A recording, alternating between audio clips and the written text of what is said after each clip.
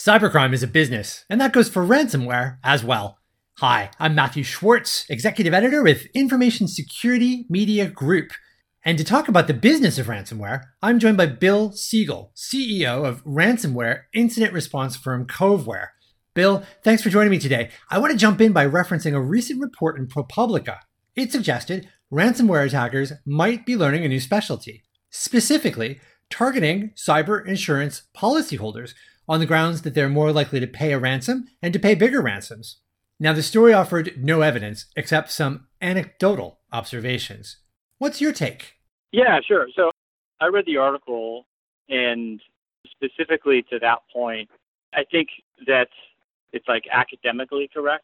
In theory, any business could sign the largest company in the world and charge a higher price, but the largest company in the world might not want your product. They might not take your phone call. We spend so much time dealing with these attacks, and we see so many cases that our perspective of it is that this is a big industry, and you need to think of it as an industry. They run their groups and their attacks just like any business in any other industry. It costs them money to stage an attack. There's a conversion rate on whether or not the attack is successful, and then they monetize the attack to varying degrees of size.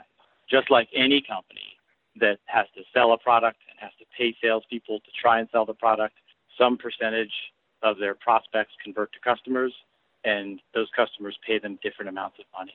It is ostensibly no different. And so to kind of make the statement that, they're going after these companies because they have insurance and because they could potentially pay more, it's really no different than saying, well, obviously everybody should just sell to, Exxon and GE because they've got the biggest wallets. Like, it doesn't work that way. It's just like they might not take your phone call. So it's really just not the way it works. It's not the way the market works. These guys go after, just like any other business, they go after low-hanging fruit because it's cheap.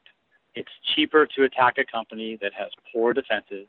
It's easy to find lots of companies that have poor defenses.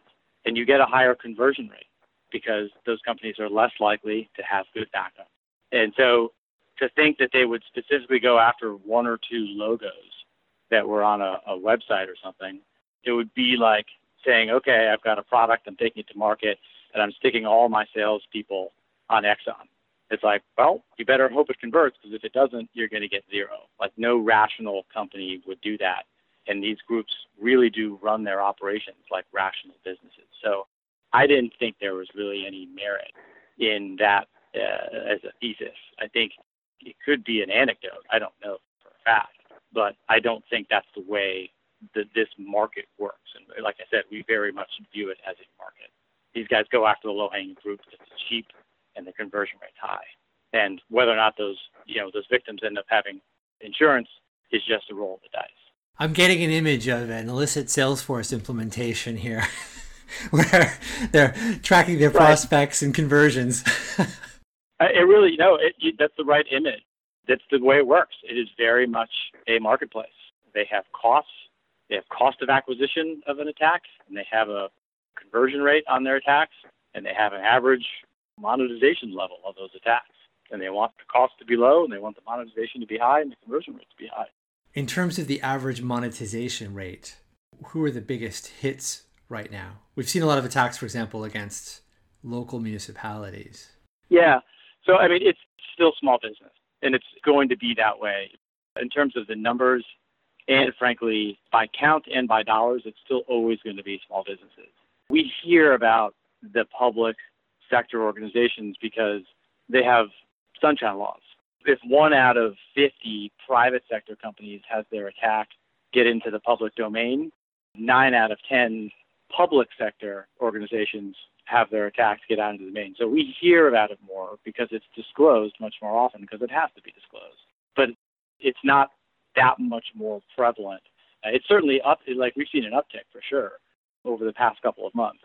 But by and large, the vast majority, by dollars and by counts of ransomware attacks, still occur on businesses that have less than 50 employees. So there is a bit of a numbers game here in terms of quantity, potentially. Yeah, so truly targeted attacks, the word targeted gets used a lot, and it gets used in context of phishing. The phishing emails, while they are targeted, when they don't work, they move on, and they move on pretty quickly. An APT or a nation state that wants to get into a specific company because they want to steal their trade IP or something else, they can devote all their resources for months to try and break into that specific company because that's all they want. But ransomware is financial crime, and they run it like a business, and it doesn't work to just put all your eggs into one basket and hope that it works. One other question I had, the Texas attacks, the 22 organizations that we saw, it sure sounds like one or more of them were working with a very specific managed service provider, and possibly that single managed service provider got hit. If there was like a single entry vector that allowed them to crypto lock these 22 different municipalities' systems, that's a huge bang for a buck. I don't know if you have any comment about hitting MSPs, managed service providers, and or the Texas one in particular that you might like to share. Sure. So we weren't involved in that case, so I'll make some comments about just what I've read in the same articles that you've read. So there's a specific type of ransomware called Sodinokibi that has been the percentage of attacks that Sodinokibi is doing. Like if you think of like they do 100 attacks, like this is ransomware as a service, by the way. It's very similar to GandCraft. But the affiliates for Sodinokibi feel much more sophisticated, and it feels like several of them have a specific specialty in what are called RMM or remote management tools that are used by MSPs or IT service providers. And what these RMM tools do is if you're an IT service provider with 100 clients and your 100 clients each have 100 computers or endpoints, you have 10,000 endpoints that you manage. And the RMM tool is essentially installed on every computer. And what it allows the MSP to do is if you need to install a patch or do something to every single computer, uniformly, you can run essentially a task, and it will run that on every single computer. So it's a tool that allows MSPs to scale. Now, what the Sodinokibi feels like an affiliate or two have a specialty in finding vulnerabilities in these RMM tools, and there's several of them, and several of them have actually put out patches over the past couple of months because of these vulnerabilities. But they're also exposed if the tools are not covered by two-factor authentication, because then the threat actor can just get in, harvest some credentials, and if they get credentials to the RMM tool, they log into the RMM tool, and rather than logging into every endpoint and deploying a patch, they log into every endpoint and drop the ransomware payload. And so it's been devastating because when they do get into an MSP, they hit hundreds of companies sometimes simultaneously. And so, yes, you are absolutely correct. Very high return on the attack because rather than hitting just the MSP, which is also kind of a small business at the end of the day, they're hitting hundreds of small businesses at the same time.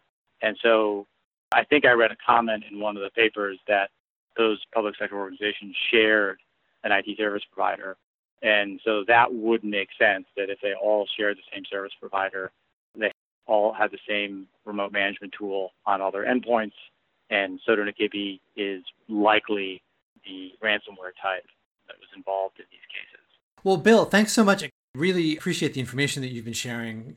Thanks also for all of these insights today. This has been really useful. No, thanks for reaching out.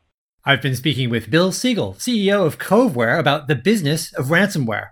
I'm Matthew Schwartz with Information Security Media Group. Thank you for joining us.